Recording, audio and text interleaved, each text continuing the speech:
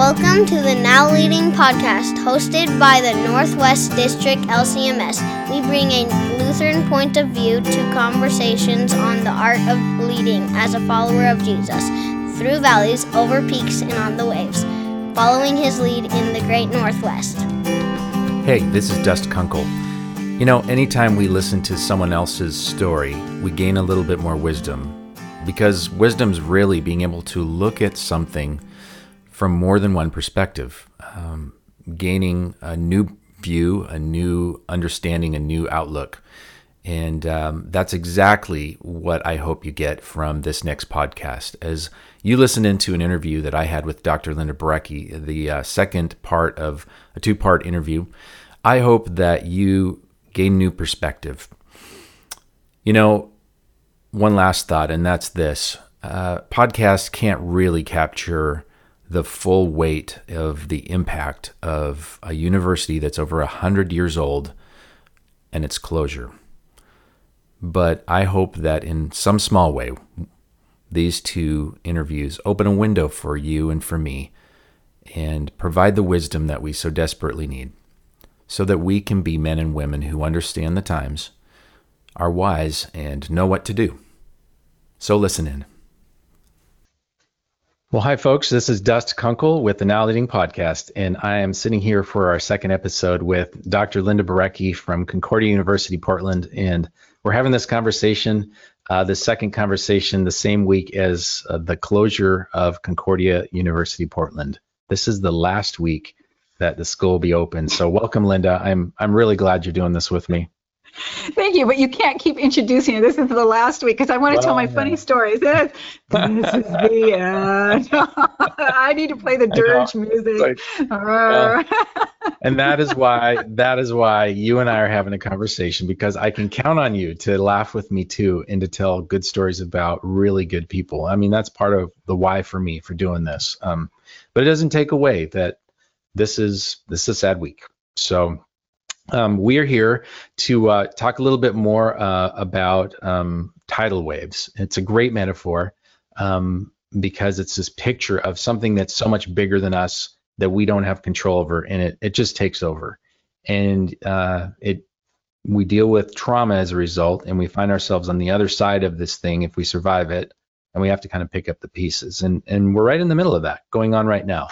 I'm going to just start out with this question for you, actually, because in the little CV you sent me, you have this great little quote at the bottom of it: "Magna ars est conversare cum Deo." Did I say that right? Pretty good. Did you have Latin with Rhinish, or did you learn that on your own? It is a great art, this conversation with God, Thomas à Kempis.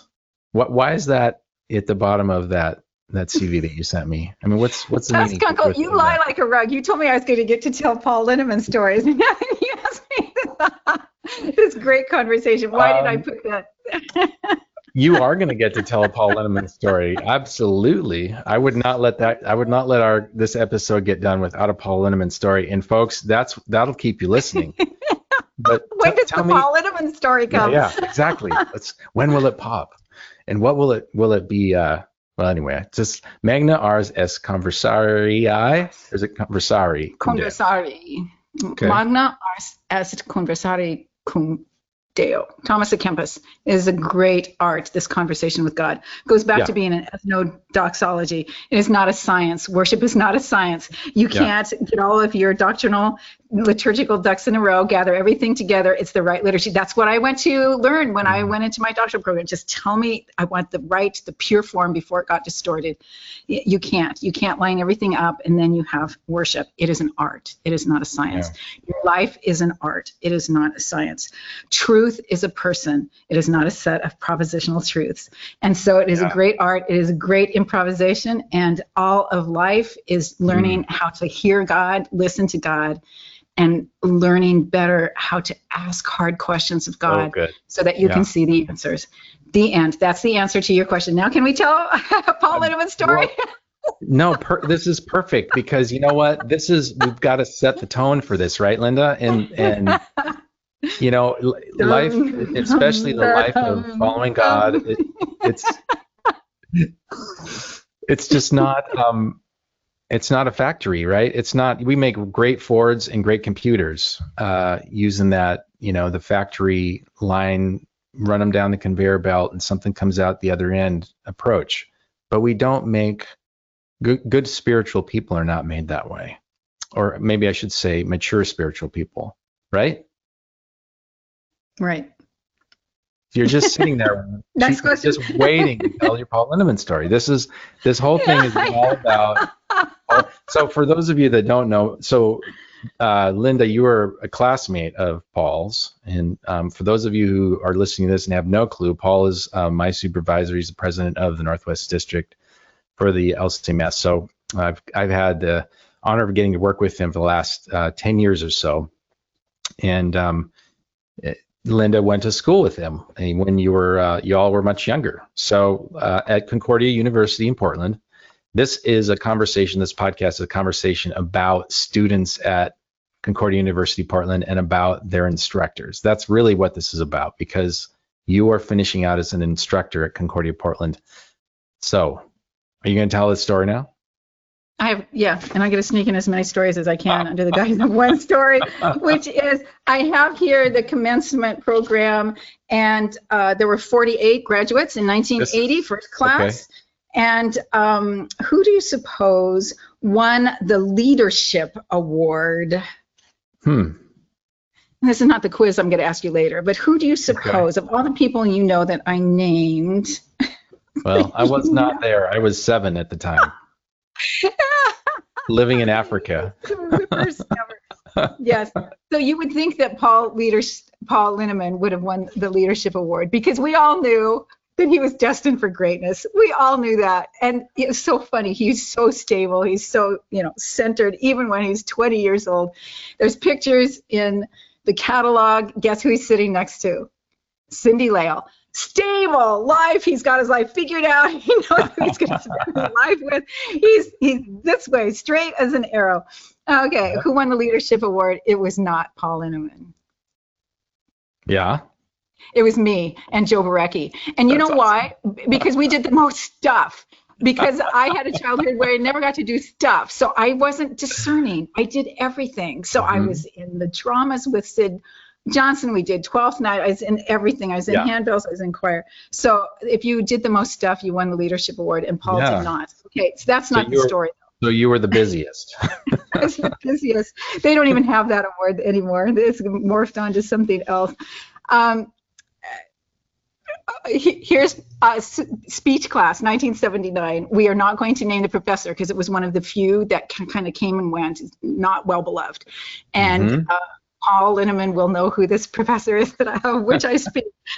So we were in this class, and you had to give a persuasion speech, and I did mine on the Simpson system of aggression release, which tells you there's that critical spirit there. So it was all made up. It was about how you should punch your stuffed animals when you get back to your dorm. Paul Linneman is in the library for weeks in preparation. You had to give like 3 speeches. He's there. He did something on the oil embargo, in the 70s, Saudi Arabia, how it's not morally good that we should be so dependent on blah, blah, blah, blah, blah. And this is good. This is really good. We both got A's. So I spent a solid 15 minutes on mine. He spent weeks giving all this detail and all this stuff. Yeah. Okay, but this is my favorite story. In that same speech class, February 1979, there was a total eclipse of the sun in the Pacific Northwest. And this teacher, who was not so beloved, had determined that we were going to have class anyway at 8 o'clock in the morning. Oh my goodness. All said, that's not fair, right? Because we're big on that. We're Lutherans. That's not fair. It's not right. It's not. It's not good, right? Nor is it salutary. Right, nor salutary. So we all complained, but we were kinder, gentler back then. We didn't pick it. We didn't call up the Willamette Week and spill our guts. Yeah. There was no Willamette Week. So then, there's all this murmuring in class. Are we going to go to class? Like, heck, no, we're not going to go to class. But everybody wanted to know if Paul Linneman was going to go to class because he was going to do something where we'd be graded. I don't know why he would do this, although Hans Schmaltz did the same thing once during a snowstorm right before Thanksgiving, but that's a different story. So what do you think? Did Paul Linneman go to class, or did he cut class with the rest of us? Because you can just totally see. You're putting me on the record here, so there's no way that I can say yes or no to this question, because I just can't go on the record. I'm going to have to plead the fifth and just have you need to answer it. What did young Paul Linneman do? Of course, he found the deeper truth, the deeper consistency of the importance of life. He was out there on the athletic field with the rest of us on a cloudy day, looking up at the sky as it gets all dark. We all cut class, and the professor was there by himself. Not a single soul went to class that day. And I just remember, because everybody wondered, do you think Paul is going to cut class? Yeah. Oh, I think he'll probably go. No, he cut class with the rest of us. Wow. We need to do more of this. I have a feeling you've got other stories too. I have a million of them. Ole Nordling, who is one of the most famous grads, he just won a few years ago. He won the Lifetime Achievement, whatever it was, when Concordia was still doing that, because he gave a lot of money. He became a Navy SEAL. He became a brain surgeon. He's down in Southern California. All the Nordlings, they're all famous. Mm-hmm. Ole Nordling used to roll out of bed at 8:25 because they stopped serving breakfast at 8:30, and he would get out of Centennial Hall and walk down the sidewalk to Mary Neal's, not Mary Neal's, to the Guild. What was it called back then? The cafeteria. Anyway, to the cafeteria in his bathrobe and slippers. Oh, and yeah. There's always a few of those. Yeah. Tall basketball player, just with his hair all tousled, just rubbing the sleep out of his eyes. I remember when Julie Rowland got introduced to us students. She was barely older than we were, and she taught their dust. You've got to interview her sometime. Yeah. I remember the assembly where she was introduced as the new, thought she was teaching math. Not sure, math. Can't remember, but she was a teacher, and she was going to be a coach. Yeah. I can still remember her standing there. She looked so young. She was so young. And so were you back then. Yeah, I'm still young. All you guys have gotten old. Food, Joel Schultheis in his last lecture, which everyone should listen to, the last lecture, Joel Schultheis, Concordia. He talked about the farmers who brought food. And so we would eat the same thing every day for 2 weeks. And one time the farmers brought rhubarb, and we had rhubarb cobbler for 2 weeks solid. Yeah, from South Idaho. I've heard many stories about that. They'd load up trucks and bring food over. Yes, and Juanita Woolmarth was the head cook, and she cooked up all this food for us. That's what we ate. It was not Sodexo. It was real food. She was there in the early 90s when I was there, and there was this thing called Juanita's Surprise, which no one wanted to eat, but I'm not going to say more about that. Listen, speaking of which, you're finishing out this week with your last group of Concordia University students in classes, and you asked their permission to share some of the stuff they've written about in their papers. We're going to get to that in a little bit. So you've got their written permission to be sharing some of this stuff, some of their thoughts. But sort of to introduce or to draw us into that time, I'm going to tell a story of my own time at Concordia University. We were talking about this before I hit record, but I grew up in West Africa, came back to the United States, and ended up at Concordia University the fall of 1992. And my folks were still in West Africa. And so I had an old 1968 Mercury Cougar, looked really cool, but it was a piece of junk. And I drove myself from Montana all the way to school at Concordia University. And I still, there are these moments that you remember. I'm sure anyone listening has these moments too that are connected to these significant moments in your life when you went through one big transition and went into another phase or era of your life, right? And going to college is typically one of those. And so I was young enough at that time, I was doing my own thing, and I drove myself there by myself and pulled up to Concordia University, Portland, to the parking lot, and I was fine. Everything was good, truly, seriously good, until I got out of the car and started to unload my stuff out of my 1968 Mercury Cougar that looked great but was a piece of junk. And I looked around, and everybody had parents with them except me. So parents were helping kids move into dorms, and brothers and sisters were helping their siblings move into dorms. And I grabbed some stuff and I walked up the stairs, Centennial Stairs, by myself. And it was that moment that I realized that I was there by myself. And it was a big moment in my life. I still remember it.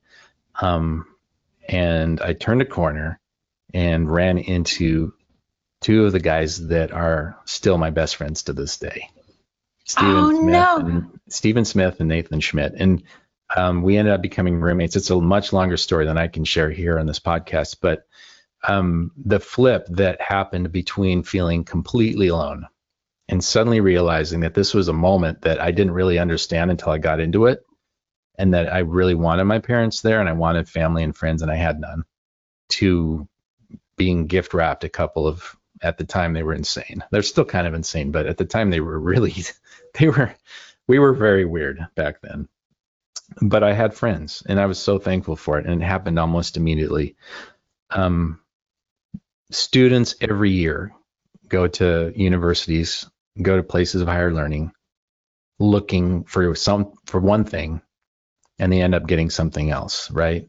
They end up showing up with all kinds of stuff that they're carrying, just like I was. Walk up the stairs at Centennial and receive something else. And sometimes that's not great, like being told that your university is closing.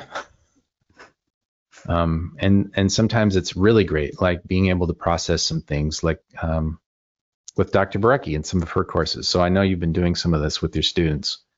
And maybe this is a hard segue, but jump in and fill us in a little bit on what you've been experiencing with your students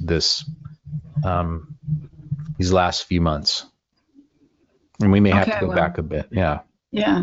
I've already, as you were talking, gosh, we could do a whole podcast on the Centennial Steps, couldn't we? You mentioned that's where you met a certain beloved person in your life. Yes, I did. And I don't think I can tell the full details of this particular story, because I would probably get in trouble from a variety of people. But I did meet my my wife on the steps of going up to Centennial.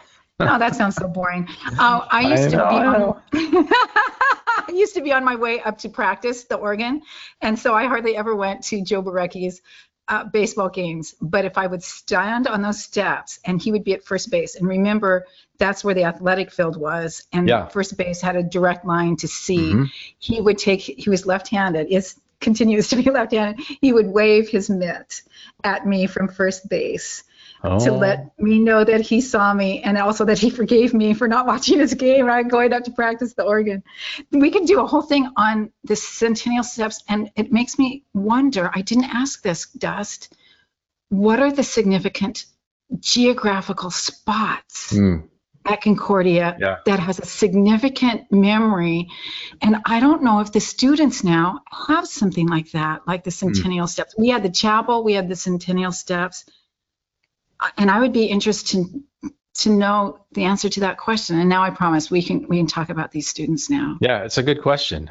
For us, we could definitely name some more. I've got a couple others in mind as well. I'm sure you do too. But for current students, I don't know. Yeah, I don't know either. Okay, students. Can I tell you about the Gen Zoomers? Because you don't know anything about them. I'm going to need to fill you in, Dad. I live with them. I've got two. And you tell me if you find this to be true. Okay, first of all, just generic background, and I admit that I am beholden to James Emery White, who wrote a book called Meet Generation Z. They were called the Zoomers before Zoom meeting ever started 2 months ago.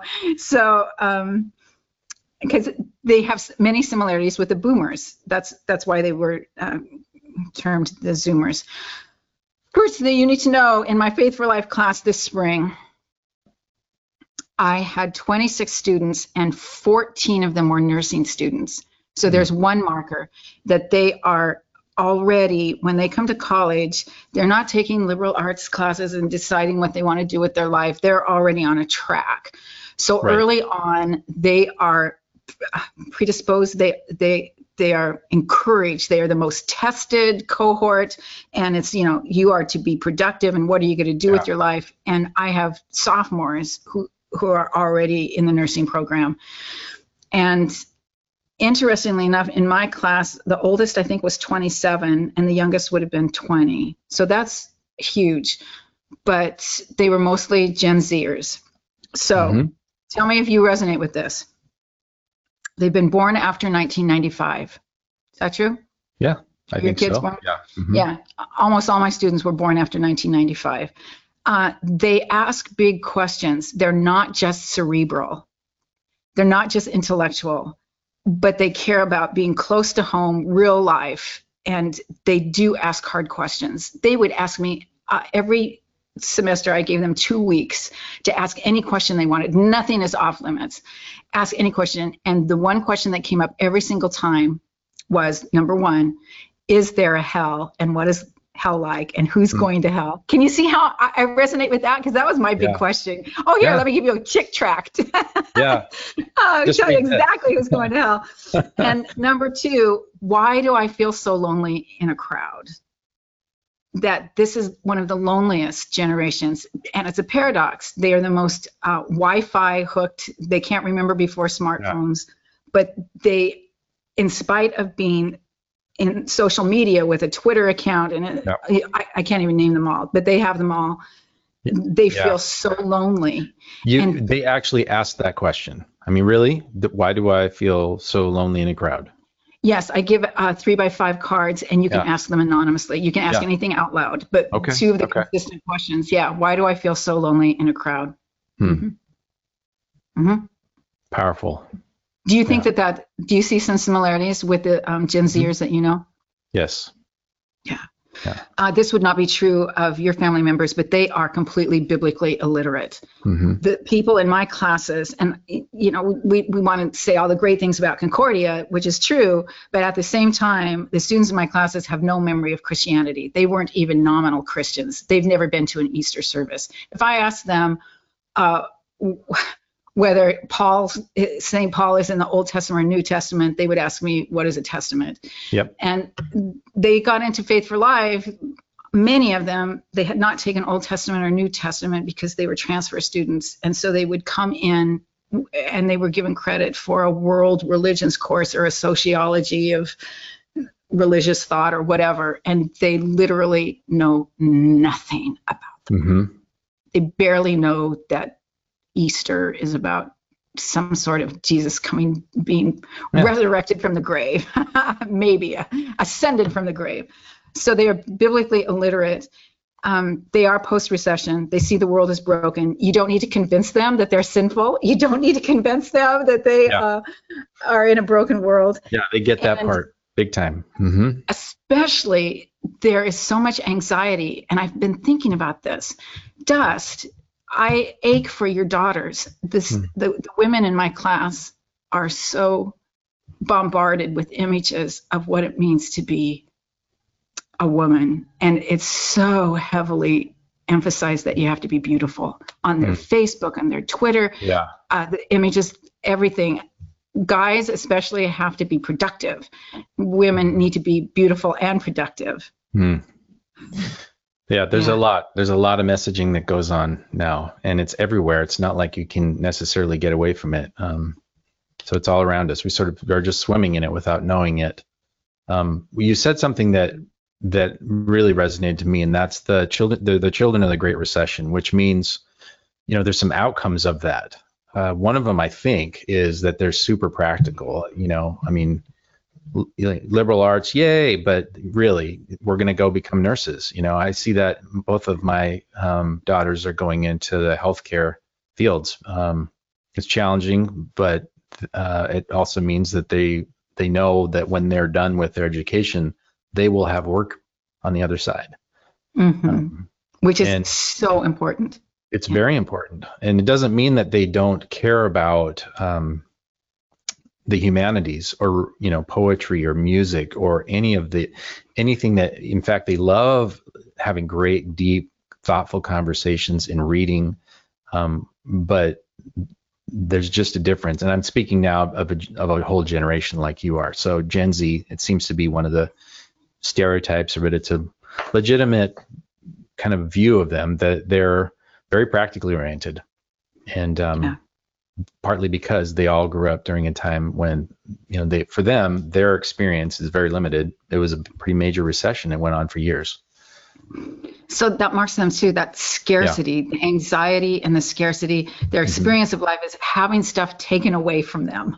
That sense of loss, even as just kids.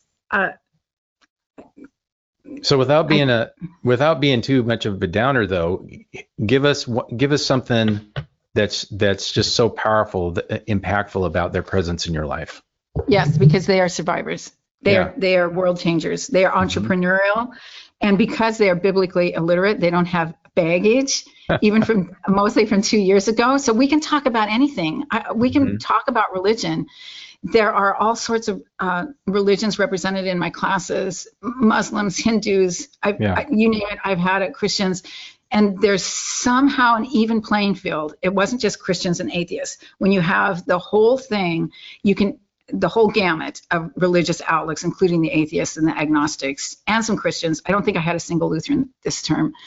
You can have a conversation, and it is not as a vested interest. So that's an upside. And the other one, they are the world changers. They are survivors, and you're going to see that in their papers. I did not write that one down. That one is what the science says.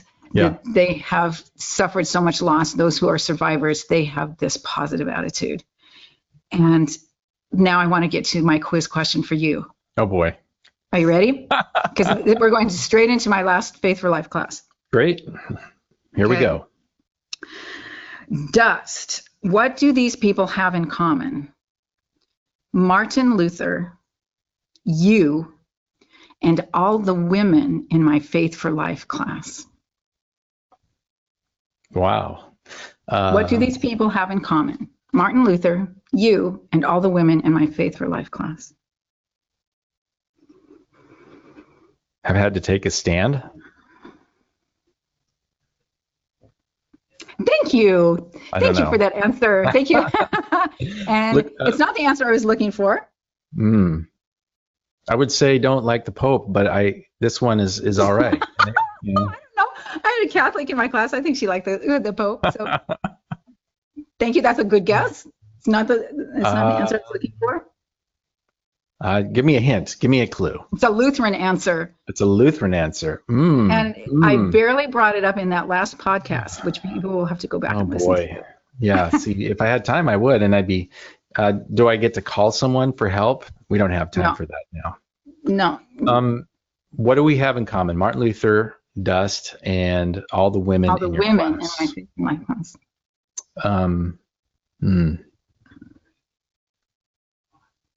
I'm stumped because I don't know the women in your Faith for Life class. So I'm trying to make the connection. I'm having a hard time.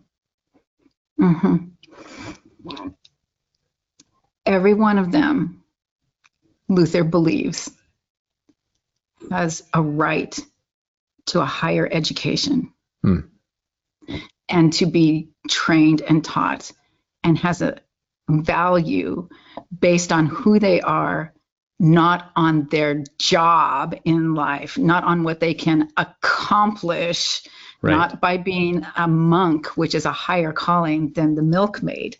Yep. Every one of them has an intrinsic value, and their one job in this life is to figure out what they've been called to do and be in this world with the gifts and the talents.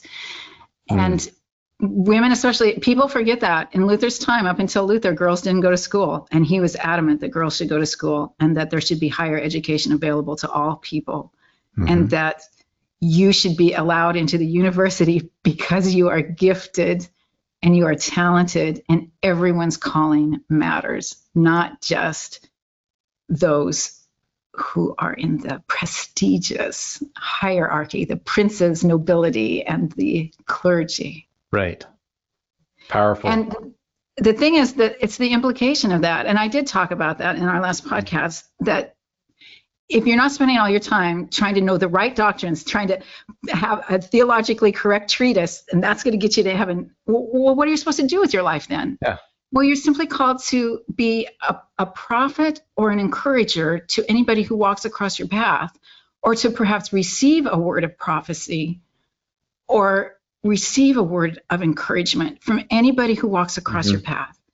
And whether you have a great big successful career with lots of money, lots of status, that doesn't matter. What matters is the present moment and the person God put along your path in the present moment, who he might be inviting you into your tribe, into your community. I mean, there's so many implications of that. And just some of these students, they are there because their parents forced them to be there because they want them to be a nurse. And some are there because they are gladly there. Most of them are. But all of them can resonate with a sense of, I have value, I have passion and talents, and it's much deeper than the world bombarding me with images. I have to be thin, I have to be beautiful, I have to earn a lot of money, I have to have strong relationships with the other men. It's all the intrinsic value of a human being, and that's what we spend our whole time on. And I think that's so what came forward. And so I'm hearing you describe, these are my words, so but you're describing a philosophy that's built on a theology. So it's a way of knowing ourselves that has that's rooted deeply in how God feels about us and who we are. That's what I hear you describing. Yeah. Many of us come with the danger of a single story. We have somehow soaked up a single story about ourselves. We can or we can't. I had a single story that I was not athletic. And at Concordia, I got an A in archery, and that set me down a path of, I am athletic. There are so many things about our belief system, and this danger of a single story, we project it onto other people. Oh, that's another thing. Yeah. This generation hates labels. Oh, you're a woman, so you must be a feminist. Well, if you know me, I'm one of the most conservative people I know, or maybe extra medium. I think of myself as extra medium theologian. But we're so quick to put people into stereotypes and labels and boxes. And this generation does not care for labels. And there is this sense of they are close to being able to be awakened to the inherent value of who they are in a Faith for Life class. I didn't see that in previous years, and I see that in this generation. And I definitely saw it this semester, that they were awakened to this. So you said something so interesting. You said you didn't see it as much in previous generations as in this one. What's the difference from your perspective? Remind me again what was I specifically talking about? The difference between this, you said this group of students or this generation is more open or more willing to have that perspective or have that conversation compared to the ones that you have taught in previous times. Maybe I'm getting better at teaching. I was not as good a teacher 5 years ago. Maybe it is. Okay. You asked the question 2 years ago, the horrible year, when the whole LGBTQ plus stuff was going on. The classes were so fraught with emotion, negative energy, and fear and anxiety. It was difficult to talk about anything. And I had students come up to me afterwards and they said, Professor, I'm a Christian, but I'm not going to say anything in class. Because you didn't dare say anything. Because if you took on a label, you were immediately considered, oh, if you're Christian, then that means you believe this about LGBTQ. If you can't be on the fence, you can't be in the gray area. It was all very polarizing.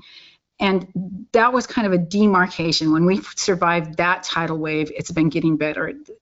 The mood at Concordia has been so much better in the last 2 years because they were the survivors. And just, I'm just telling you, I'm not saying I'm agreeing with this, but this is a sexually fluid generation. That ship has sailed.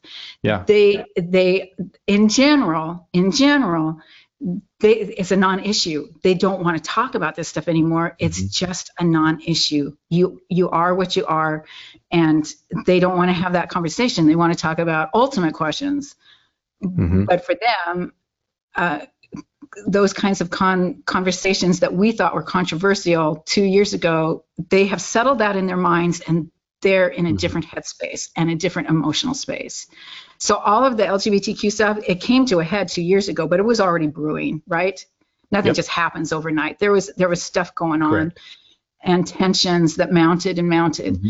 And those who have survived and who since have transferred in, they come from a generation. When was it? 2015? Wasn't that when the law changed that you could marry?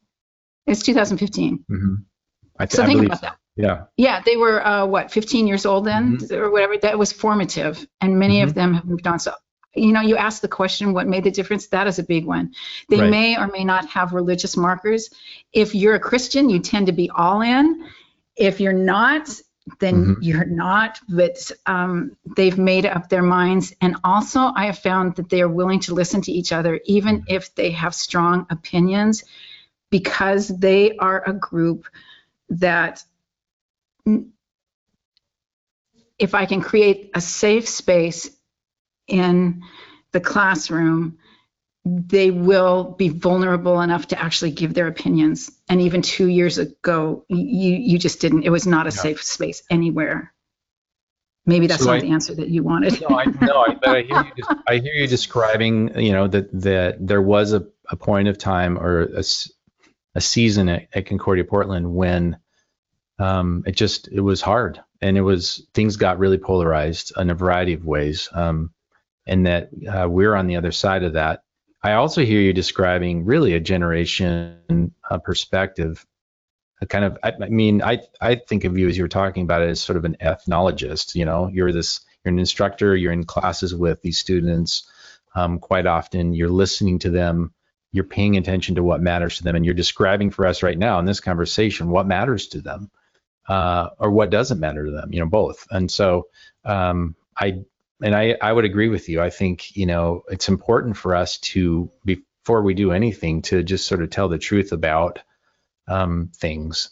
And one of the things we should be telling the truth to one another about is Generation Z and sort of their perspective on life. And without, there's individuals who all have different perspectives, but as a whole, as a tribe, if you want to call them that, they do have kind of a general perspective. And you're describing it, what you experienced these last few years and as you were teaching students. So yeah, I get that. So on this side of it, though, you described a safe place where students can actually share what they think, how they feel, without feeling like they're just going to get crushed, which is cool.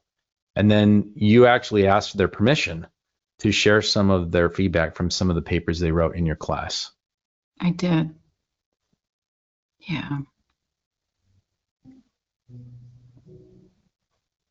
Do you want me to share those now? Or do you want to talk to me? Maybe I'm not done talking about the students yet, because I feel like there has been a misconception of Concordia students, and I've had to pull away from social media, because again, if I hear vitriolic, that danger of a single story, that they stereotype students, and there's angry, loud voices. Well, Concordia closed because they all went down the tubes because bad theology teachers, and all this stuff, and the sense that of judging these students, that either they're all a bunch of activists out there, trying to foment revolution, or on the other hand, they're coming as blank slates, these little naive people, and it was our job to write on their little blank slate and awaken them to the true truths. And neither one of those is true. That's fair. And I would say it's also fair to say that for any of you that are on social media quite a bit, hopefully you know this, that the trolls are typically a whole lot louder than everyone else. And there aren't that many of them. I could be wrong, but internet trolls who just like to holler and yell and talk about things that they don't know anything about, because it's basically gossip. There's a whole lot more of them out there.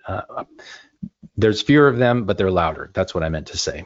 And that's one of our early conversations. Yeah, they have an inordinate influence sometimes over the conversations that we have. But I would hate for this conversation to be just about what people think about Concordia, or what we think people think about Concordia.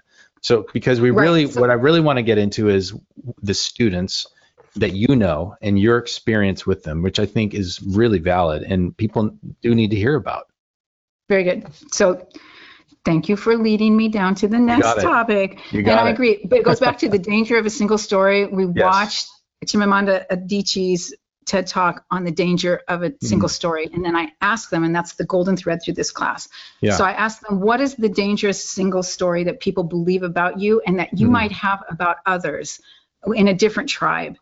And what they have spent the last 15 weeks on is reflecting on the stories of their life that may be kind of stereotypical, or they're, a single story is not that it's untrue, it's that it is incomplete. And so I'm ready. If you would like to talk about some of these students, shall I just start reading? Yeah, go for it. Okay, and then you can give me feedback. Here is student A. For the last 4 years, Concordia has been my home. I hope you can see my love for it through my paper. I chose it as my home, not because of the beautiful campus, but because of professors like, me, Dr. Barecki. It is professors like her who have challenged me through intellectual and moral transformation. The person that first stepped foot onto campus is not the same person writing today. I want to thank every professor, administrator, and board member for having an impact on my life. The transformation that I have experienced is a priceless gift. For many, the announcement of the school's closure and the days that followed felt like the loss and mourning of a loved one. However, through this adversity, many of us have become robust. Being a Cavalier now has much deeper meaning. The thousands of people who have attended Concordia since 1905 are part of what we call the Concordia community. After the announcement, the community felt much more like a family. This loss brought us all together. Okay, you got to excuse me, but I'm sort of like, is this for real? I have to ask the question. Okay, this is what I told them. This was, we had a community service project which went out the window at the closure because you're not going to get to do any of your projects. So I said, okay, so you're calling vocation. Your final project is to write a page 10 or less paper, and it's your story. And I want you to tell the story of being called to Concordia, you're calling at Concordia, and you're calling beyond Concordia. Yeah. And I want you to be real. We practice this. Walter Storff's rule. You can be angry. You can be piercing. You need to honor the humanity of the other person. Good. So you can put anything that you want in your papers, but I ask you to honor the humanity of other people and to remember this golden thread of your vocation. So this is the beginning and the end. And I did have some students who were so angry, Dust. Yeah. They were just filled. Who's accountable to this? Yeah. That's why I asked the question, because I guess my assumption is that all of the students would feel that way, would not be able to get through that first phase of just being angry. But I heard in what you just read, someone who's in a different place or space. They're not just saying that to get a good grade. No. And I told them, your grade is going to be on form, grammar mostly, and and just your English skills. I'm not great. You don't have to say Jesus Christ is my personal savior. It's all that. I told you this was an extraordinary class. It was already extraordinary. This was a student who'd been at Concordia all 4 years, wanted to go to the law school, is now going to sit out for a little while and rethink things. Very reflective. I had a lot of reflective thinkers in this class. And the anger, again, we had a whole month to process before the COVID quarantine. So that anger spilled out into class. There was no more learning that was done. There was no more reading these books and watching movies together. We had conversations. And what binds you together and moves you forward is shared suffering, food, and laughter. And that shared suffering created a sense of community that I think was lost at Concordia in the last couple decades. Because we were so disparate. We were, and the whole 2 years ago, that was just so community blasting. But there was something about this shared community. We were there for each other, and the students were there for each other. And I think that in their papers, yes, they wanted to put their best foot forward. I had asked them to write their papers, not just for me, but for the board of directors to read and to offer them an insight of what it was like to be the real student at a real Concordia, not just conjecture what's out there on social media. So they were writing to somebody beyond me, and they probably wanted to put their best foot forward. But at the same time, I think there was a lot of genuine reflection in the 2 months that we had before they actually wrote the story. Well, I actually think that the extra audience provides some validity to that perspective. In other words, that student wasn't just writing for you; that student was writing for another group. So why not be straightforward? So I trust it's more trustworthy to me, and I'm kind of amazed actually. That's very thoughtful, a very thoughtful perspective, considering everything that students have gone through.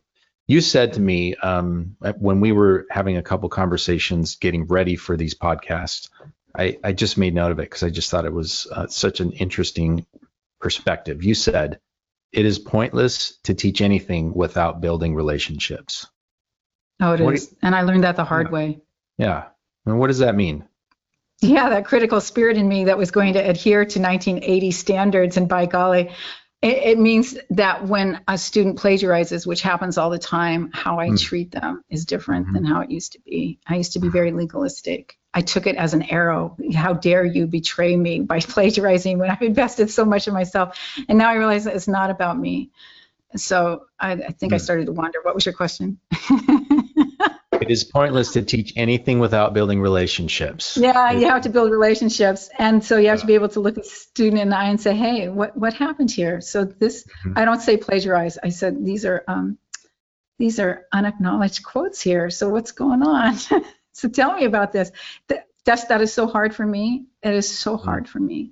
But I've learned how to have hard conversations. You can't build a relationship without hard conversations. Yeah. And also being vulnerable in the classroom. I tell them all of my stories about being afraid to go to yoga class. And I tell stories on myself to help them see that I'm not there as the sage on the stage, that I'm a guide on the side, and that I consider myself conservative, but my family sees me as the black sheep. And let me tell you how that works out when I go back to Eastern Washington. So I also try to never judge them, because they are at the ready to be judged. And the moment you judge them, that's the end of the relationship. So it's hard because I'm handing out the grades. So I've learned to try to be as explicit as I can and always remind them, you can recuperate from this, you can recuperate this. So it's a whole conglomeration of things, but they bring to the class themselves, I have seen in these last few classes, a sense of both anxiety, but a willingness to be present in the moment and not distracted and somewhere else and disconnected. Is that making sense? I think so.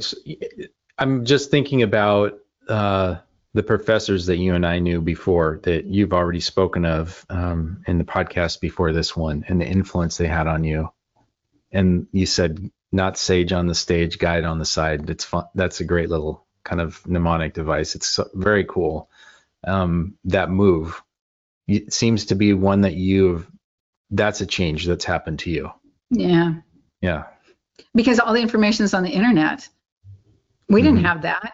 We were at the feet of our professors, and there was a built-in authority and respect because of who they were. And we were homogeneous. We were all Lutherans or Christians, built in. That's not true anymore. You have to earn the respect of the students, and they don't know you. You don't have a reputation.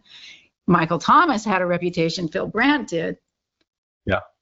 But, an adjunct like me, they didn't know me. You have to earn the respect, and you can only earn it by showing them respect and respecting them and genuinely liking them and looking at them through the eyes of Christ and not through Linda's critical spirit of, are you going to be a problem student? So the question you posed to them in the papers again was just highlight that again for me and for the folks that are listening. You asked them to answer questions. Tell us the story of being called to Concordia, your calling at Concordia, and your calling beyond Concordia. Yeah. Good. Give us another one. Yes. I have 5 more. Do we have time? Oh my goodness. I can read them fast, but then no.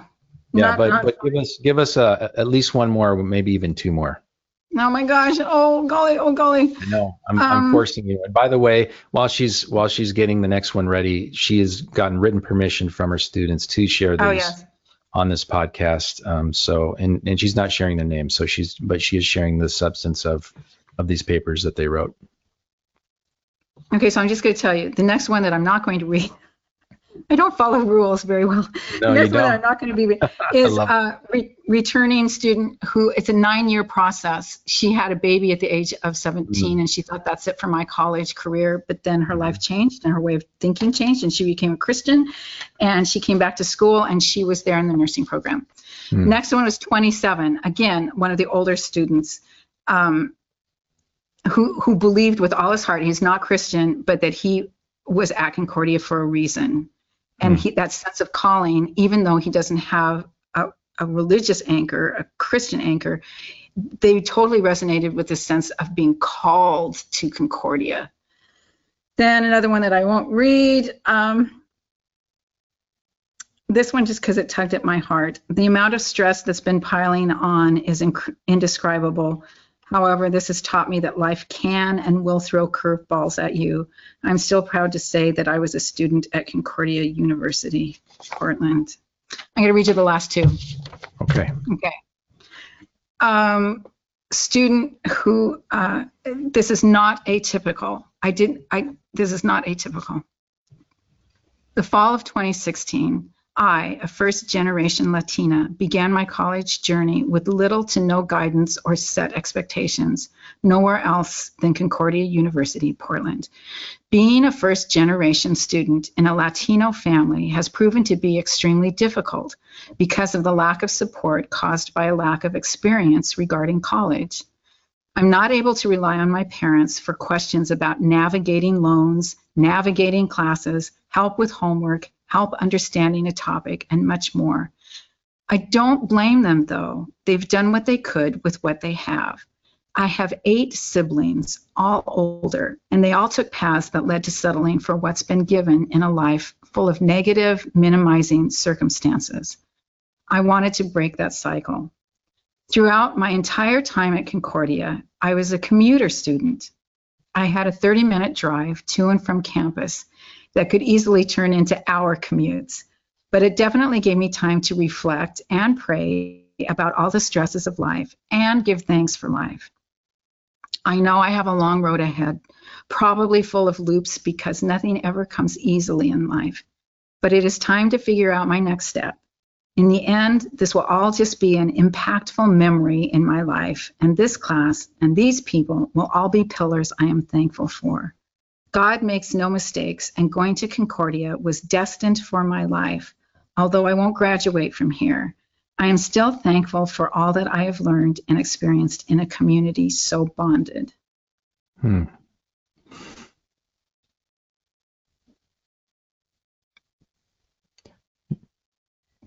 What came through to me just as I listened to that is just the effect of listening to a real person tell her story. And that's part of why I'm so thankful that you got their permission to do this. Because for anyone who's listening to this podcast, if you're listening along with us right now, so these are real people who are affected by this closure. A real person with a real story. Real people. Yeah. And that's one of the questions I ask is, what's the difference between community and tribalism? And the glory of Faith for Life in my class is Babette's Feast, where we move from tribalism to community. And we didn't get to do that because you can't watch a movie on Zoom. It doesn't work. No, it doesn't really. So even though we missed that, we had a real life learning of moving from tribalism to community. And, you know, we spent a whole podcast on that. But that thread, you know, the Concordia that we lived through, Dust, we had community, but we were also kind of tribal. I still left pretty tribal. Mm-hmm. And why am I so lonely in a group of people? Well, it's because we have so many silos of little tribals merging, converging, mm-hmm. and to create community, it takes so much time, so much work. But the power of suffering together, that was bonding, and that sense of community at Concordia. Mm. You asked me what was, you know, this last semester, I saw that emerge again, and it was horrible circumstances, but to see the power of community happen again with all these disparate people, students. And in my class, they came to every class till the last day, March 13th. I lost one student, which I still grieve over. They quit coming to class the day after the announcement of the closure. They didn't survive that tsunami wave. Yep. But the rest of the students, there is a power in this community that was created through intense suffering of my life plans have just fallen to pieces. And we can't find anybody to blame. And we're not going to be able to bring them to justice. So I've got to move on, because otherwise, you know, we talked about getting a hard heart. Yeah. And I have one more I so want to share. Are you going to let me do it? Absolutely. Okay. Another student who was in the nursing program. I would like to thank the school for what they did. I felt like I had changed somehow. I used to view nurses as a doctor's assistant, but after my 2 years here, I realized that they're the backbone of the medical field. I learned that my professors were human too, of course. I knew that they have a life, but after interacting with them a lot, I realized how much I enjoyed it. Although I'm not religious, I sometimes held my head up to wherever God is and asked him, will these bad times bring me good times? I'm hopeful for the future that will bring me.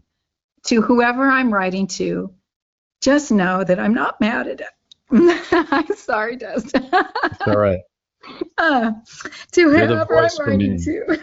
I had to read 25 of these papers. I was a basket case. To whoever I'm writing to, just know that I'm not mad or anything. Maybe a little disappointed because of recent events. But I know that for some of you, it's not your fault, and I forgive you for that. I just hope that your future will be as positive as mine. I didn't make it up, Dust. That was what the real paper said. This sense of resilience that comes because of growing up in a broken world, and anxiety and scarcity, and it's almost because of it, and in the midst of it, the resilience and the tenacity and the hope. I saw it all over, and I especially saw it in my students. They are wonderful students, every one of them. And I wish I could read excerpts from all 25 papers. I'm basically speechless. That was beautiful for so many reasons, and moving for you especially because you've walked with them. So and we'll kind of bring our time together to a close here, but I think what's changed in you because you've had a chance to walk with these students these last few months? I tend to be a pessimist. I don't think I'm optimistic. I think the world is really broken like they do, but I have hope. And hope is not wishful thinking. Hope is not, I hope I get a good grade from Barecki's class. I hope it's not going to rain today. I hope this quarantine lifts pretty soon. Hope is a gift. It's a journey. We talked about that in trauma and hope last year, and I have to credit my mentor, Carla Waterman. There's a magnanimity. What was changed in me? I've learned more about magnanimity, greatness of soul, greatness of heart that rises. The opposite is sloth and despair, or thinking that you've already arrived. Yeah. I've got this. Well, just, we're going to figure this out. And 3 months from now, it's all going to be good. There's this false hope. And then there's the despair, the crushing, closing, constricting. But that suffering that grows a person, the suffering that enlarges a person, Ford calls it, they become themselves a diamond. Their wisdom is like a diamond, and they themselves who have gone through great suffering become a diamond. I've seen that a little piece on their stages of faith. They've already at least checked off stage 4. They've survived one of these crises. And what has changed for me is a hope, and I see it radiated within many of the Concordia community faculty as well as students, and especially in my students. I saw that they had a hope that was deeper than optimism. So powerful. Thank you. In a time when it'd be so easy to go the other way, I'm hearing you say that the students you knew, maybe partly because you helped give them the space to voice it, but they reacted differently. And we all heard it in these excerpts that you read from their papers. I'm moved. I don't really have a whole lot more to say. I'm just kind of moved. I'm thankful that we got to this point where you were able to share some of those excerpts. How about this? We've got folks. It could be any. I'm trying to imagine who might be listening to these 2 kind of uber longer podcasts, and if they made it to the end of this one, I always want to give folks a question to sort of help them take another extra step from this. So what's the question, Linda? She's giving me the thumbs up. I can see her on my screen here as we video conference together, but you're just listening, so she's ready to go. I'd make a good politician because I'm going to sidestep your question and do my own agenda. Yeah. Perfect. I am way emotional, and I don't think I can sing the school song, but I would like to read the school song, and then I'll give you your question. Okay, perfect. Out of darkness into the light of God, we have been brought by Christ our Lord. Will you sing with me? Called by his Spirit into this fellowship, we work and pray with one accord, living together, serving each other, striving always for harmony. This is our motto. We are Concordia.